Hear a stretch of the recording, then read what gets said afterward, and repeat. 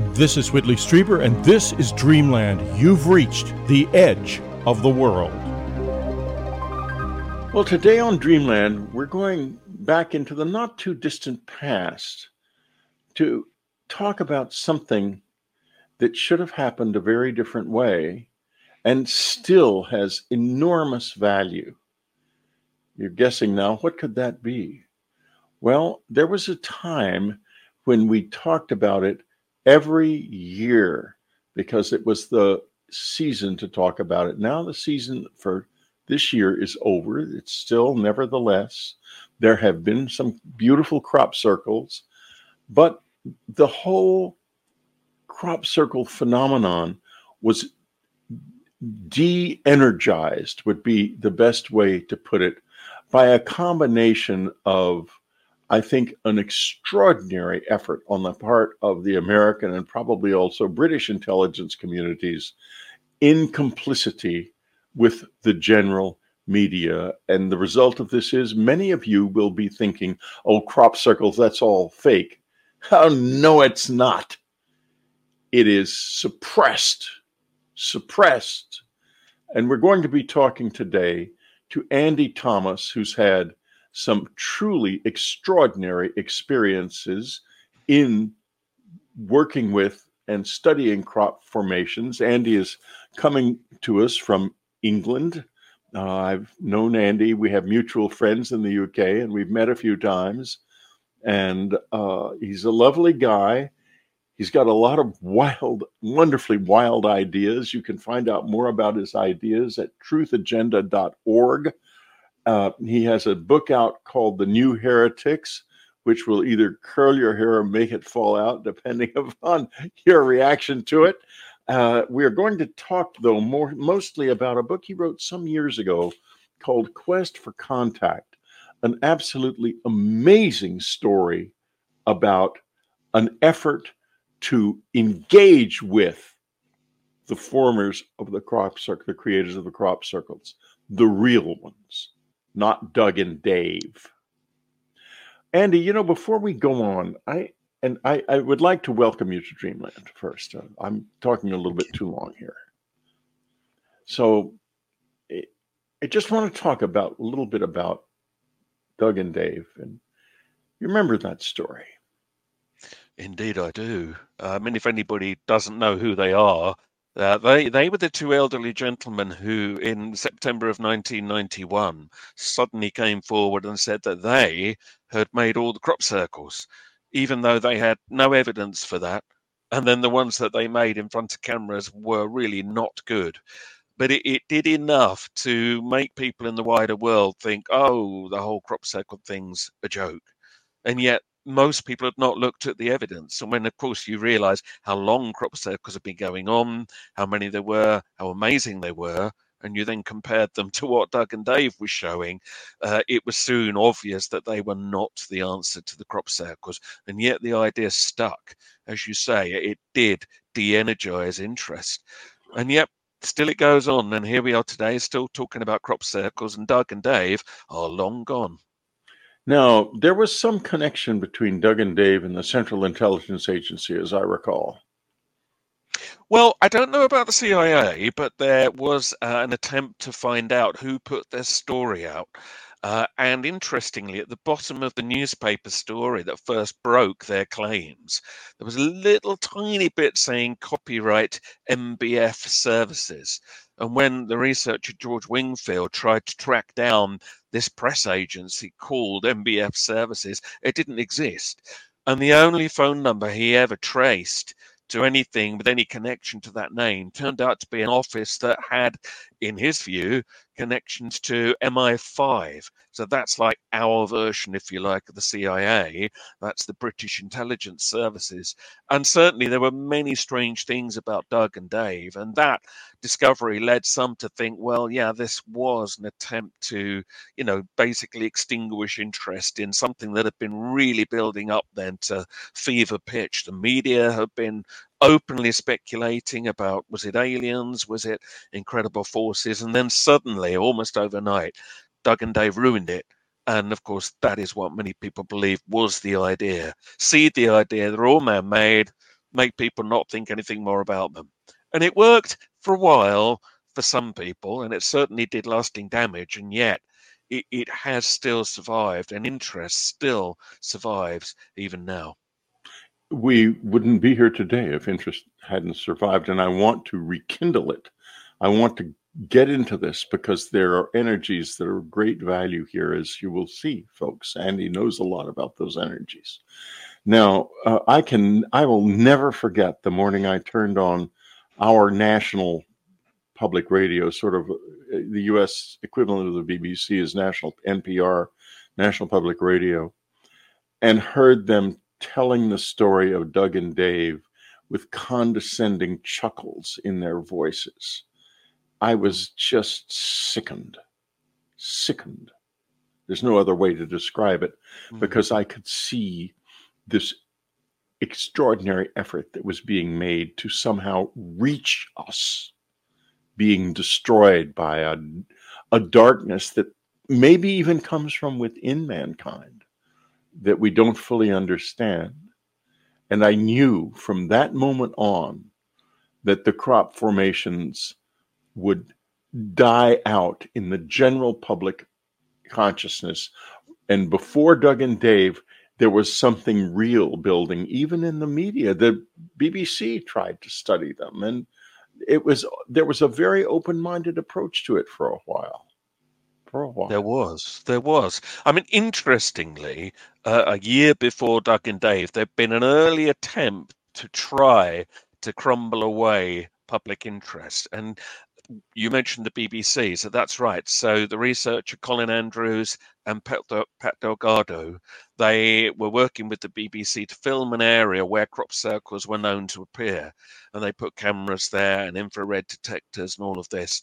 And then one night, a crop formation did appear there, but when they got down inside, there was like a strange Ouija game board. There was a wooden crucifix placed in the middle. And it looked like, although some have argued this round in more ways than one, but it looked like somebody had got down in front of the cameras and managed to make a crop circle. And of course, that then seeded doubt in the public eye. Then it was like, oh, well, maybe it is possible to fool all of these researchers. But luckily, that managed to sort of fade away. And then it was a year later, after a summer of amazing formations in 1991, when it's almost like somebody thought, right, we've got to push go now on the debunk story properly. We had a little go there before. Now we've got to end the public interest. And Doug and Dave were entertaining. There's no getting around it. I mean, it was quite fun if you didn't know the real story. And that sort of image of a man with a piece of wood and a piece of string crunching around, that was very strong, set against all these people like myself speculating about what this might be. Could it be alien? Could it be psychic? Could it be so on and so on? That's weak to the media. They need a good, solid answer. And sadly for them, the man-made answer, that was good news for them. It was a good media story. That didn't mean it was true, and indeed it wasn't true. And Doug and Dave faded away. Other people have copied them over the years, and of course some are man-made, but that simply does not explain the whole thing. It doesn't. No, not at all. And we're going to take a little break right now, and then when we come back, we're going to be asking Andy about the whole issue of motive. Such an effort to de-energize this mystery. We'll be right back.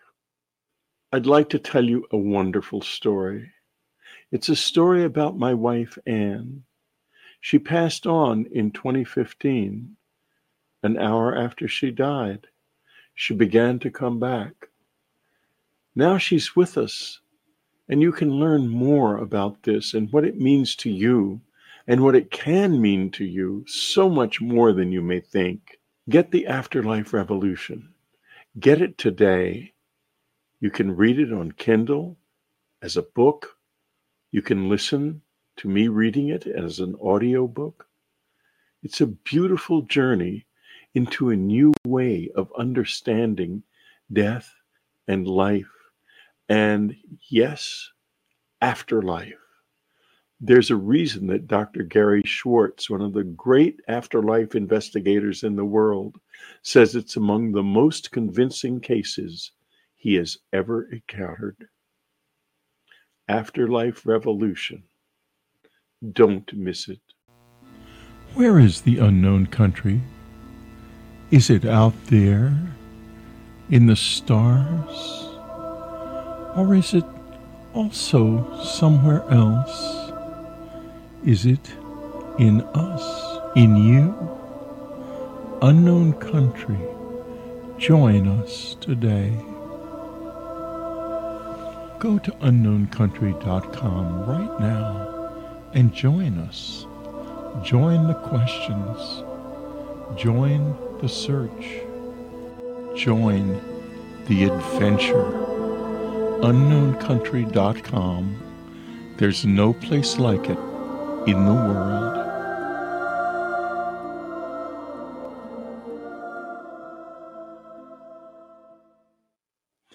We're talking to Andy Thomas about a book of his called Quest for Contact.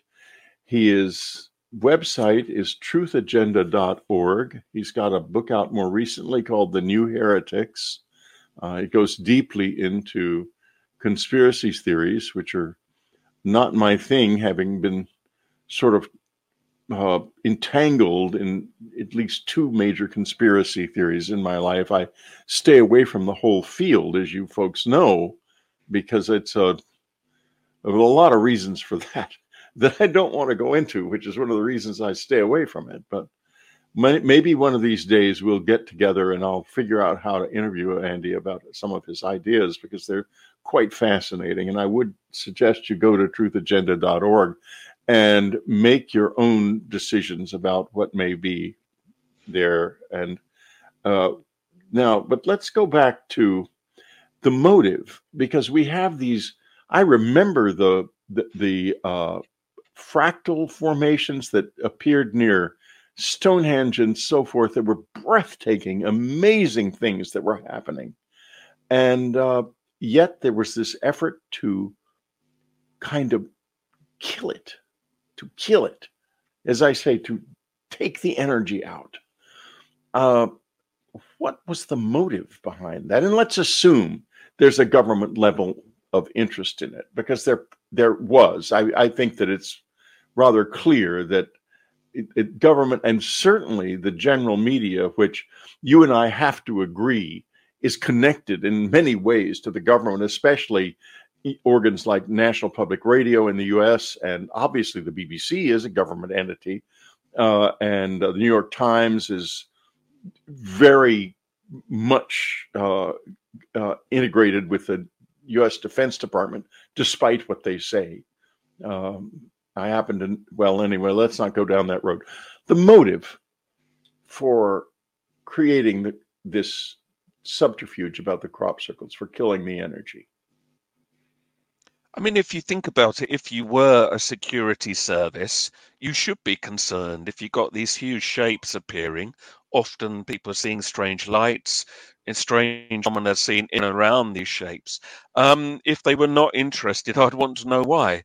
Many crop circle researchers have seen military helicopters, photographing them, filming them. Now, some of that is because they tend to be in that area where many crop circles occur, in a place called Salisbury Plain in Wiltshire in England. But nonetheless, they are clearly interested. And I think in 1991, the fever pitch public furore around crop circles, I think, was getting to the point where people were openly discussing, could there be alien life creating it? Could it be UFOs? And suddenly it was almost like somebody didn't feel we were ready for it, and they had to find a way to put a lid on it. Now, over the years, there have been a number of debunkers who've made claims when they were telephoned and caught out and people recorded their phone calls and everything, that insinuated that, yeah, there was a concerted attempt to try to destroy interest in the crop circles. There was a man called Jim Schnabel who once wrote a big sort of debunking book about crop circles, but He was telephoned by a man called Armand Victorian, who was trying to get him to reveal what is the motive here for all this debunking. Now, we don't know to this day whether Schnabel was telling the truth or whether it was a wind-up, which he then sort of insinuated later on. But he mentioned everything from government concerns to even Vatican concerns, that there were religious authorities that were very worried about these huge occult symbols, as they saw them, appearing in the fields, and they just needed to diffuse it. Now, that is something other people have made claims about in the years since, but certainly you can be sure that any establishment authority would not want the general public to get too close to an answer to something before they do, because anything that can leave these shapes there obviously has pretty incredible powers. And it's only now today that we're beginning to see the UFOs, or UAPs as we must now call them, being discussed in Congress. And that's quite a historical thing. But for years, it's just been denigrated and ignored. Maybe something's about to change. Other people think that in itself might be another new distraction, but that remains to be seen. Well, it would be nice if something finally did change, because we're coming increasingly into a time, what it looks like a time of increasing chaos on planet Earth, with wars and strange weather and so forth. And we need something more. We need some truth around here. And we have very little of that. Interestingly enough, my wife and I spent some time in the Vatican with Corrado Balducci, who was at the time was a Monsignor, and he was a kind of he looked into things that the then Pope John Paul was interested in, but couldn't dare to involve the papacy in. And therefore, we ended up having a dinner with Monsignor Balducci, in which crop circles were discussed, as well as aliens and UFOs and so on and so forth, with the assumption that it would eventually be taken back to the Pope. And I didn't get the impression that Monsignor Balducci knew too much about the crop formations. Of course, he spoke what I would describe as theoretical English, so I'm not absolutely sure we understood each other very well. Or I could say artificial English. And you never knew exactly what was going on when you talked with him, and it wasn't his fault. He just, I didn't speak any Italian, and neither did Anne. Or Anne spoke some, and but in any case, it could be that you mentioned fear of occult symbols, and there is, I know, in the U.S. Defense Department, a terrible fear that goes way back to the very beginning, to the Roswell incident and before, that these are whatever's here are demonic, that they're demons, and it rises out of for example, the relationship between General Twining, who was the head of Air Materiel Command when the debris and bodies were brought from Roswell. The year before, he had been converted to Catholicism by none other than Padre Pio in Italy. He was stationed in Italy at the time during the war, right after the war. So there has to be a connection there, and a fear that may be projected right up into the crop formations. And I just wonder, Andy, what is your reaction? Is there something demonic about this or not? So, in my personal view, no. I've never sensed anything other than benevolence, radiance, beauty from this phenomenon. I'd like to think that if there was something very dark at the core of it, you'd be able to kind of feel that somewhere in your gut. But now, listen, of course, in America, you have a strong religious thread running through your whole society. That is far less so, as much less so here today. So people don't see things in the same way. And I think you have more of a history. If something is unknown And if there are sort of potentially threatening elements, yes, it is seen as demonic. And I have met people who have believed that the crop circles are satanic in some way, and not helped by the fact that one of the earliest records that we have of a crop circle is from 1678, and there's an illustration of the devil cutting the circle into a field. Now, to me, that was just local superstition, but if you have a fear that there is a satanic plot in the world, well, then of course you're going to apply that to anything that you're not sure about. In my view, I don't believe that is what's going on. However, that might explain why there are religious authorities that would be worried. And we should just mention the Vatican even has its own astronomical observatories, constantly looking out for signs of extraterrestrial life. And although that seems extraordinary, but it is true, because they want to convert them to Catholicism as soon as they arrive here, which to me seems slightly small-minded. But anyway, you can't knock people for ambition. And I believe there are religious forces in the world that would care about these shapes, drawing people in, leading people to think differently. And that is certainly what crop circles do. And it takes people away, therefore, from the old established kind of lines of thought. And that could be something very threatening if you want people back to the original religious ideals. And of course, crop circles generally take people to new ways of looking at the world. Well, including new ways of looking at fractals. I remember the Mandelbrot set and the Julia set, and fractals that we had not known before appearing. And is that demonic? I don't think so. I think it's educational, and it's so beautiful. The whole, I've been in crop formations, and I meant to say I've been in 2 crop formations, but both with both with Anne. And Anne my wife had she was a very sort of down to earth person. She's the last person you would think had anything to do with ghosts or anything like that. But she was highly attractive to the strange. She drew it. And we were in the second formation we were in. The first formation we were in, we met somebody coincidentally whom we'd been wanting to meet for years. Just happened to walk into the same crop circle at the same time. The second one, we were in it alone, and we were walking around in it, and suddenly this black unmarked helicopter came and flew around the formation, and then came down to, it felt the wind was blowing like they were trying to blow the formation away. It must have been 50 feet above our heads, no more. 20 meters, 30 meters at most. And then it flew away. So, I know there's something strange about these formations, and I know there's something going on with some other level of human society, whether it's the intelligence community or something really strange that looks like that, but isn't that? I don't know.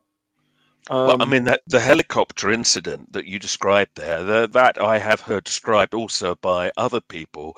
Now, is that some kind of military intimidation to try to put people off going in, or as other people have claimed, it's just hotshot pilots training, think, right, let's give this lot of people a scare, and the whole thing's nothing more than a joke? But you can certainly understand why, when they're doing dangerous things like that, because they should not be hovering that low over people, why, people are going to feel that there is something very dark about that. Well, it was entirely there is illegal. film of this happening. They were way below the approved altitude. I mean, Yes. I probably could have hit them if I'd thrown a ball up there, I probably could have hit the bottom of the helicopter. It was that close. And the wind and the noise were appalling. It was really not a pleasant experience. It was like they were trying to get us to leave the formation, which worked. We did. Yeah. It flew away and didn't come back, thank God. But it was unmarked. I was right there. I could see it clearly. It was completely black and unmarked. I never got more than a glimpse of the people in it because of the angle. But it was 2 men, and they had helmets on, and they had black uniforms on. That I know. And I looked up in the British military. There wasn't any there wasn't any organization, nothing in the RAF or anything that flies black unmarked helicopters and wears black uniforms. So there you have it. But you've got some extraordinary stories. Let's start with when you got first interested in this. And then, folks, we're going down a road that will completely rekindle, I hope, your interest in this wonderful, extraordinarily powerful phenomenon. But before that, we'll be right back. My new book, Them, has now been out since March of 2023. I would like to thank everyone for the wonderful reception, those who have read it, who have posted thoughtful reviews on Amazon, those who have listened. It's an important book for me. And also, over the months, it has become a very strange book, because if you listen to the Oversight Committee UAP hearings, you will hear David Grush saying things that almost sound like they were taken right out of the second part of Them. And I thought to myself, how did I do that? And the answer is, I have no idea. But the book is really very prophetic. And I think you should read it if you hadn't done so. And that's what this is all about. Read it, listen to it. It's really worth your time. Jacques Vallée certainly thought so. Mitch Horowitz thought so. Jeff Kripal thought so. Leslie Kane, Diana Pasolka, and all of the others who gave it blurbs thought so. And so do an awful lot of people who have reviewed it. So pick up a copy today. Go to Amazon and get a copy. Go to Audible and get the audio book. Listen to them. Read them. It's a whole new vision of how we should think about the close encounter experience. And this is getting more and more important over time. More and more important. Them. I saw the future when I was writing that book. Didn't know I would, but I did. You can read it now and see for yourself. This is Whitley Strieber. Listen to me now from June of 2010 talking to Alan Lammers about an incredible thing that happened to him on the island of Sulawesi in Indonesia. Here you are in South Sulawesi, in the little town in the district of Sandu Batu. What happened? You were told something rather strange.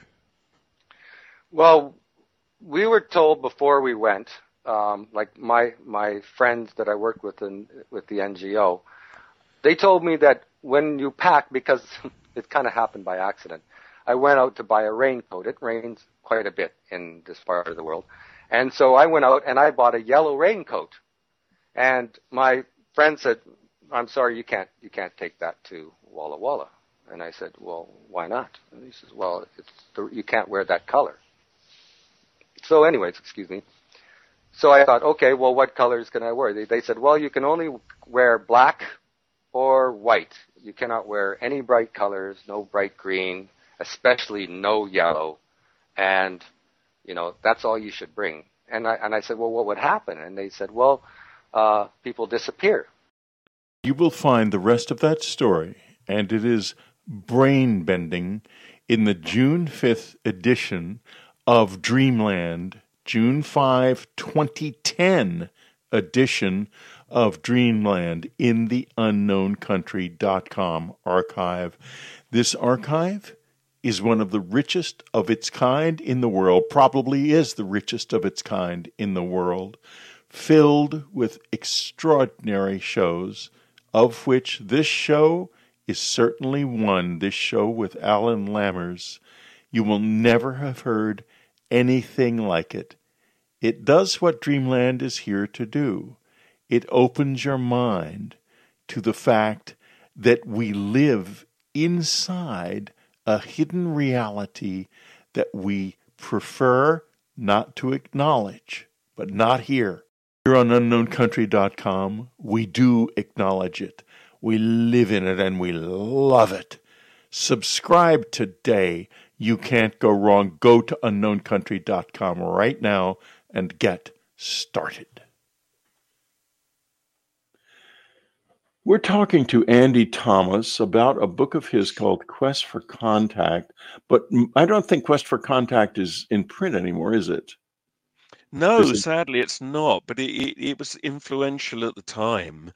Yes. And it recorded basically our experiments that we did down here in Sussex. So we're in a county called Sussex, which is in southeast England. And we met with a gentleman called Paul Bura, no longer with us, sadly, but he was a psychic and, a medium and all of the things many of the religious people don't like. But he was just fascinated with crop circles, and he came up with an idea of, well, what if using his psychic abilities, we could try to communicate with whatever it was that was making them. And we started to do a series of experiments with him that led to some really quite extraordinary things happening, which involved a whole group of us, some of whom we're still working together today, certainly still communicating together. And it's a very long story because what was missing in the evidence at that stage was a clear video of a crop circle forming. Now, later on, one would come, and of course, everybody just debunked it and said it was a fake video, although actually there are still many arguments around that video. But at this stage, we thought, well, if we had a video of a crop circle forming, that would be extraordinary evidence that might show to the world something was going on. So the idea was to try to arrange, using psychics, Paul and some other people, a time and a place where we would be set up, ready to go with cameras, in the hope then that the circle makers, whatever they were, would come and make us a crop circle. And that was the idea. That never quite happened. But along the way, the more we started to give towards this experiment, the more strange things happened. Myself and Martin Noakes, who is known to you, and one other gentleman, we saw balls of light flying over fields. Another one of our team, Barry Reynolds, saw a ball of light crossing a very busy road here in Sussex. We started to have strange psychic experiences. The very day that we held our first meeting in Paul Bura's house to discuss what we were going to do, and nobody else outside of our small group knew what we were going to do, the first crop circle of Sussex that year appeared in a field as near as you could possibly get to Paul's house. It was almost like it was saying, you're on the right lines here. So Yes. this started around 3 years of experiments and going up onto hillsides. And, it's a long story, but it ultimately, it sort of manifested in the end a crop circle that was exactly the shape that we had anticipated. We played notes of music, which Martin played as sine waves, a very pure form, because we had been told to do that in all the messages that were coming through. So we were sitting up there on a hillside playing the music, just being very still as the sun went down, very beautiful. And that very night, exactly the shape that we had anticipated, 6 circular elements in a row, appeared. And it didn't appear exactly where we thought it would, thus we didn't capture it on camera.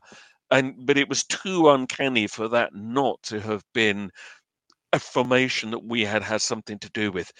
And our work and other work like that has inspired later experiments. There are still people today trying these interactive experiments with some really interesting results. And many formations have been manifested now in response to what people, if you like, are putting out there. So I think there is a mind connection between us and whatever wider forces are creating this. Something is either responding to us, or we are putting something out there into the wider system that creates them. But it's not straightforward. And certainly we convinced ourselves that there was certainly an interaction going on. And hence, in the end, we wrote this into the book, Quest for Contact, to record what we did and to help encourage other people to try this kind of work. I would like to I would like to return in a few minutes to the question of what's happening now, because there are people, I suspect, people who have gone very far down this path, and maybe some of them have become rather secretive about what they're doing, because that kind of goes with the territory. I know people who in this country who get deeply involved with the entities I call the visitors, and they end up doing what I would like to do, which I can't because I'm sort of a world walker in this thing, which is they end up buying a house out in the desert or deep in the forest and kind of going there and becoming part of something. And I wonder if that's maybe happening to some of the people who are manifesting communication with the circle makers. Now, I want to talk, though, now about some of the remarkable early stories of eyewitness. And it must have been rather maddening to you guys, because you knew that there were such a thing as eyewitnesses, and it would do everything except let you have that eyewitness experience. Tell us about this incredible story of Vivian and Gary Tomlinson back in 1994. What happened to them? So, well, indeed, I think the story broke in 1994, but actually what happened to them occurred in 1989. That in itself is interesting, because that's caused confusion in the media, where people then accuse them of making up this story because they got their dates wrong, but they didn't get the dates wrong. This always happened to them in 1989. And myself and Barry Reynolds, we did actually go and interview Vivian and Gary Tomlinson to get to the absolute detail of what really happened to them. And cutting a much longer story short, one early evening, nice summer's evening, they were walking along a footpath that went into a wheat field. So there was wheat either side of them. The path went across the field. Now, they knew nothing about crop circles at this stage. And then suddenly they looked across and they noticed that the trees in the distance were agitated, like something was moving them. Now, there was barely any wind. They said it was calm, it was warm. And then suddenly it was like this force suddenly moved towards them, hit the field where they were standing, and suddenly around them, this incredible rushing occurred. And the crop started to literally sweep down. There were two circles with a zigzag between them, and they were on a path, but they were sucked into the field. And the crop started to literally twirl down around them.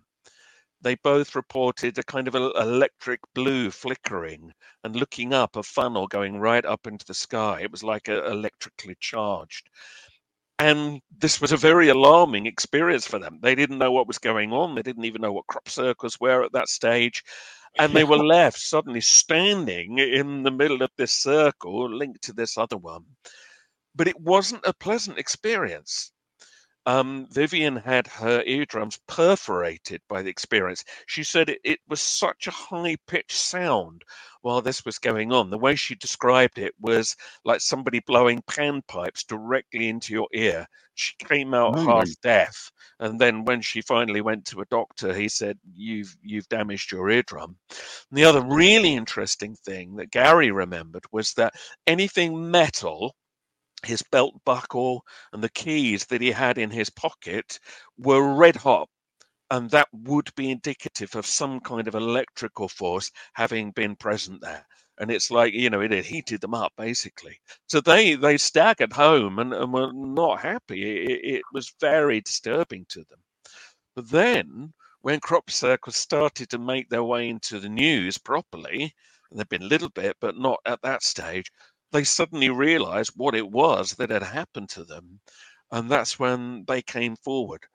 And they told this story, I believe, very accurately. But because journalists did things like stand them in front of a different crop circle, giving the impression that was the crop circle that they had seen forming when it wasn't. And that wasn't what they were trying to do. It was just a publicity shot.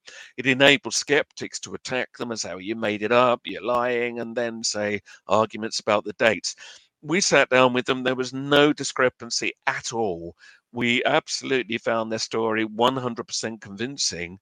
And when you put it together with other eyewitness accounts, and there are many out there, and I've interviewed another family who were also present when a crop circle formed, and suddenly this circle appeared in the field next to them within a matter of seconds. You realize this is not so uncommon. There is even a Victorian eyewitness sighting, which is recorded in the record books, of a gentleman, again, saying that out of nowhere, it was like a very localized storm began and suddenly took down the crop next to him. So this has been going on for a long time, and their experience was absolutely in keeping with so many other eyewitness sightings. You know, given that it has been going on for so long, one wonders whether or not it actually has anything to do with us. Like, it seems like the experience that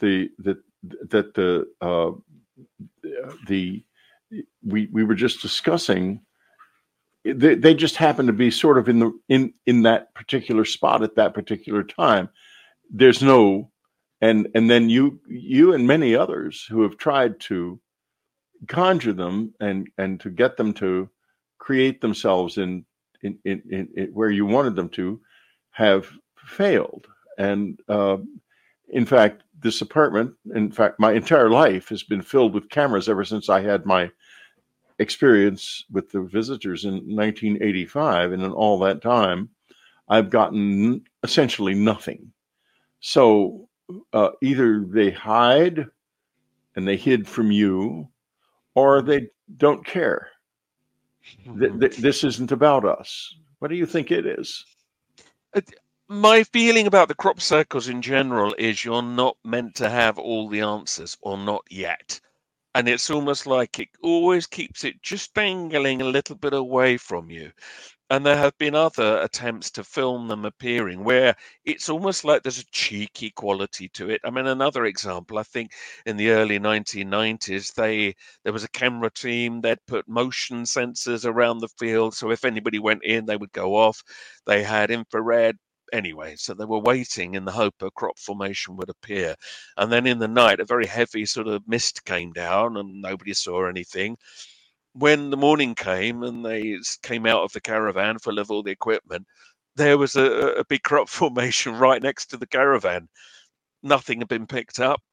Nothing had been seen or heard. It was almost like something was saying, you're not going to get us like that. And yet it then seems to throw this experience to people that don't care, or like the Tomlinsons didn't even know what it was. So it's almost like it lets you know that there is a real phenomenon, but it doesn't want the key people who've been researching them to quite get that.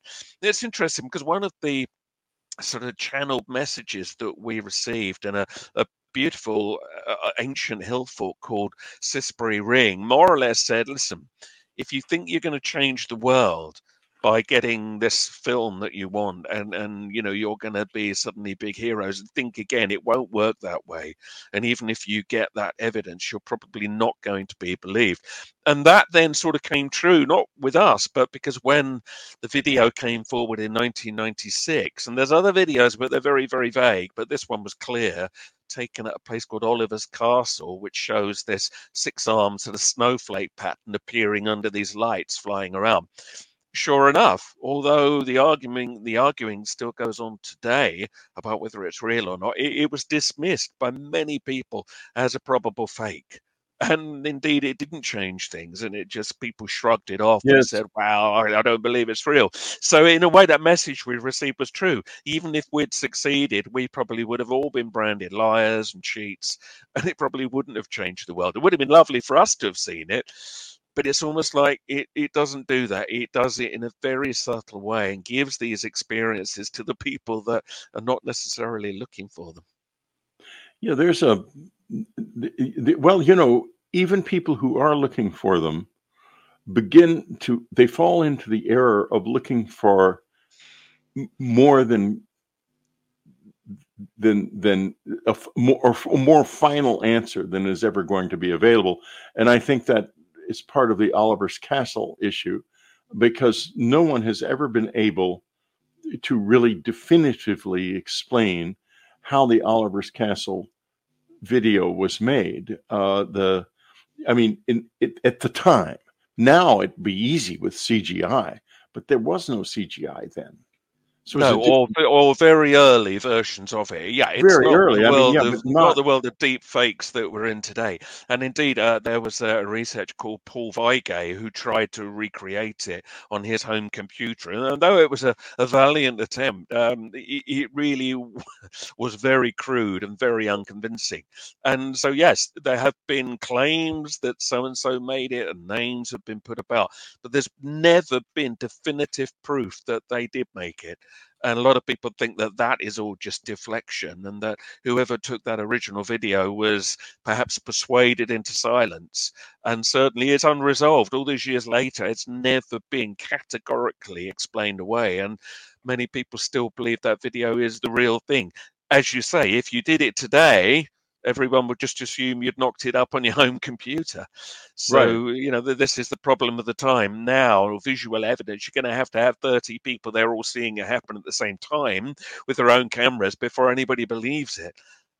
So, yeah, to me, there is evidence. And there is other, by the way, time-lapse photography showing crop circles appearing in very short periods of time, infrared images and that. So there is other evidence out there like it, but it's never quite as clear and as near as you want. But I think there's enough evidence to show that absolutely there are things occurring in very, very short periods of time, which is interesting because then when you compare to man-made demonstrations, some people are taking like 9-10 hours for a team to make a formation even approaching the scale and complexity of what we're used to.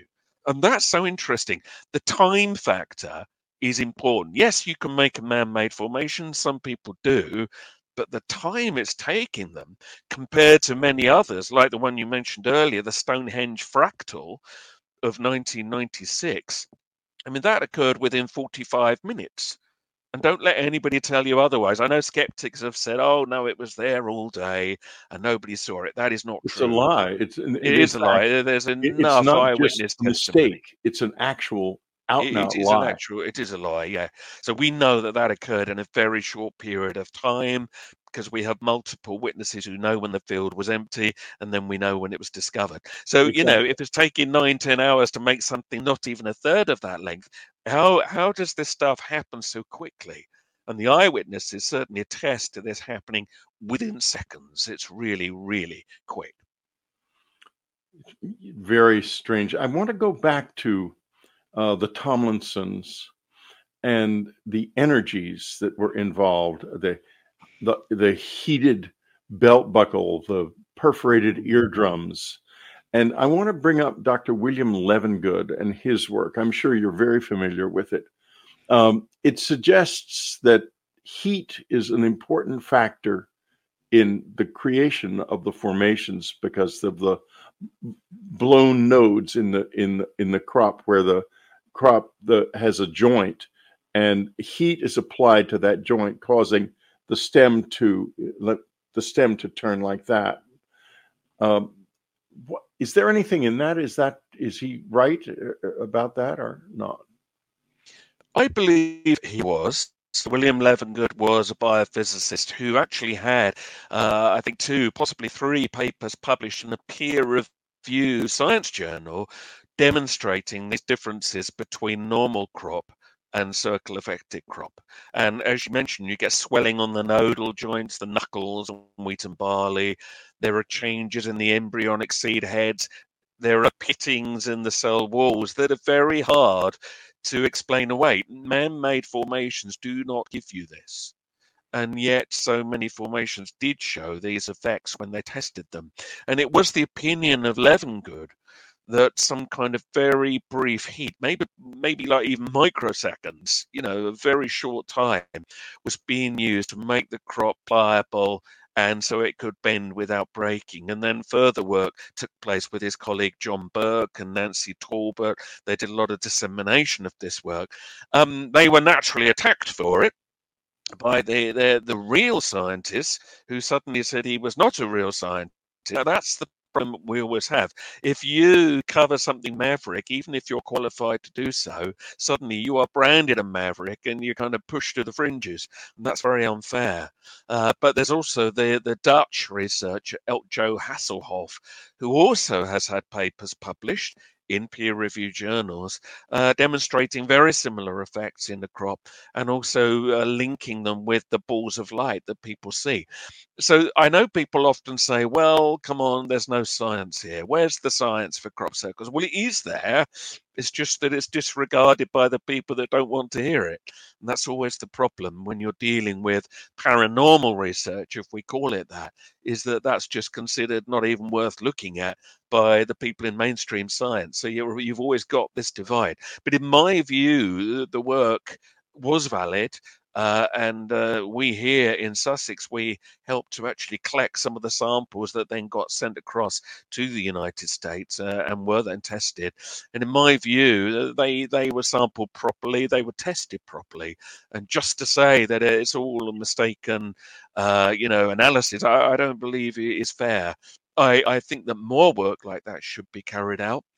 Especially with today's techniques, which I'm sure have come on in the years since those initial ones were done in the 1990s. But this is the thing, people are often surprised at the level of work that is out there and the level of papers that have been published. Many people have now forgotten about these. But it's worth going back and looking at this work, because you realize that, that there's a lot more credibility to all of this than is given credit for.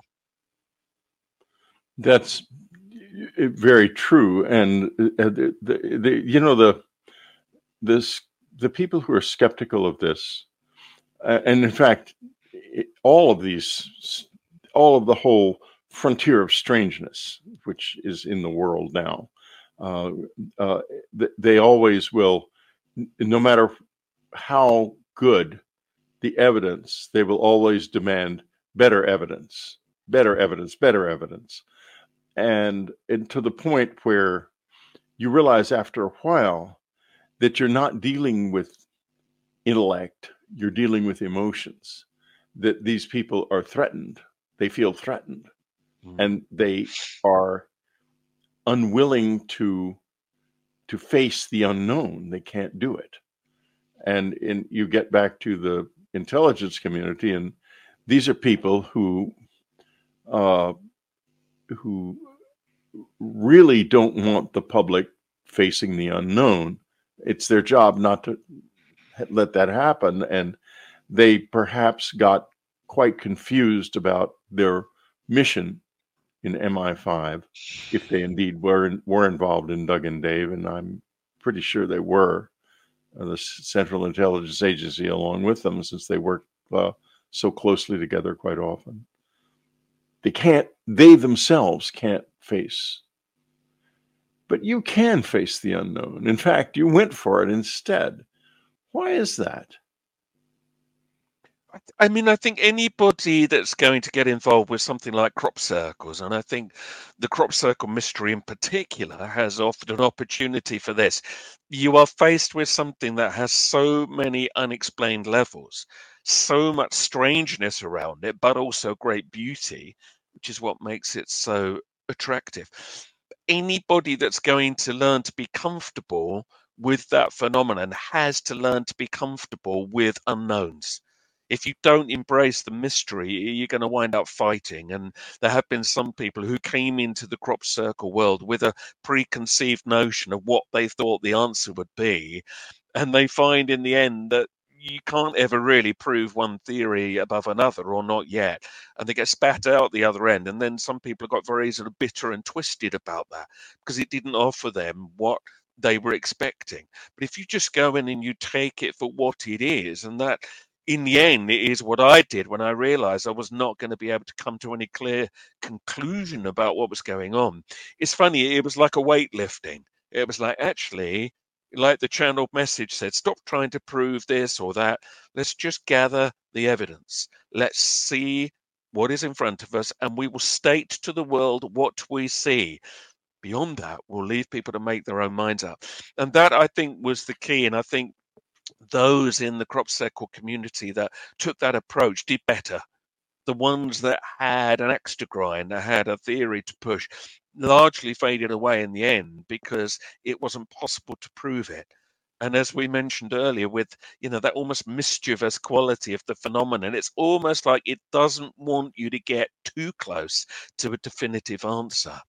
And so therefore, I would imagine that someone in military intelligence or anything like that they would find that particularly frustrating. So unless they know something that we don't, and it is possible they don't know any more than we do, they certainly wouldn't want anybody else getting too close to it, because they want the secrets regarding it for themselves, for their own dubious ends.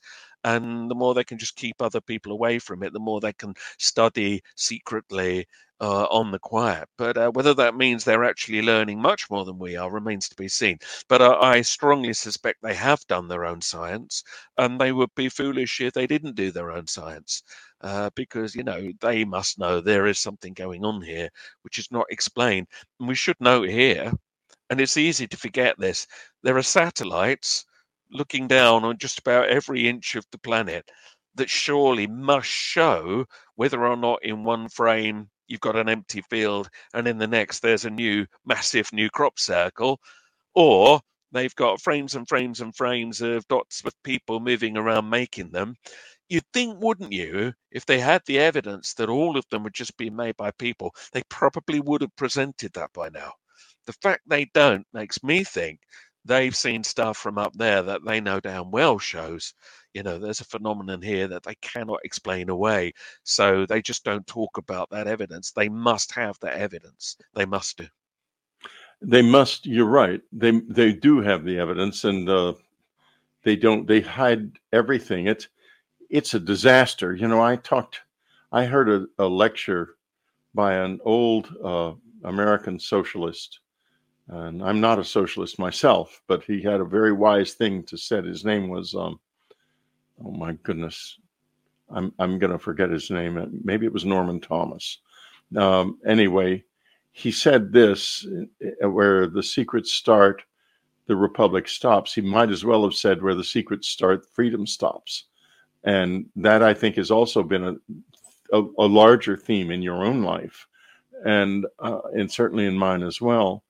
And these organisms, I would hardly call them organizations, because they're more about the blood and essence of our society than they are like bureaucracies. They work as like bureaucracies, but the depth of the damage they do and the protection they afford is much, much more profound. These intelligence agencies have slipped into the habit of trying to control everything they don't understand. And this is a grave mistake. I believe that, as you were saying a moment ago, they do have probably much more knowledge than they will ever reveal. But I think the public has much more understanding.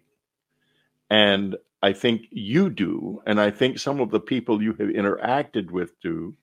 And we're going to shift gears in a moment and start to talk about someone you call Job, and in the book, and what his take on all of this means as we begin to look at it as perhaps something to do not necessarily only with aliens, but with the justice of the earth and the voice of our own planet.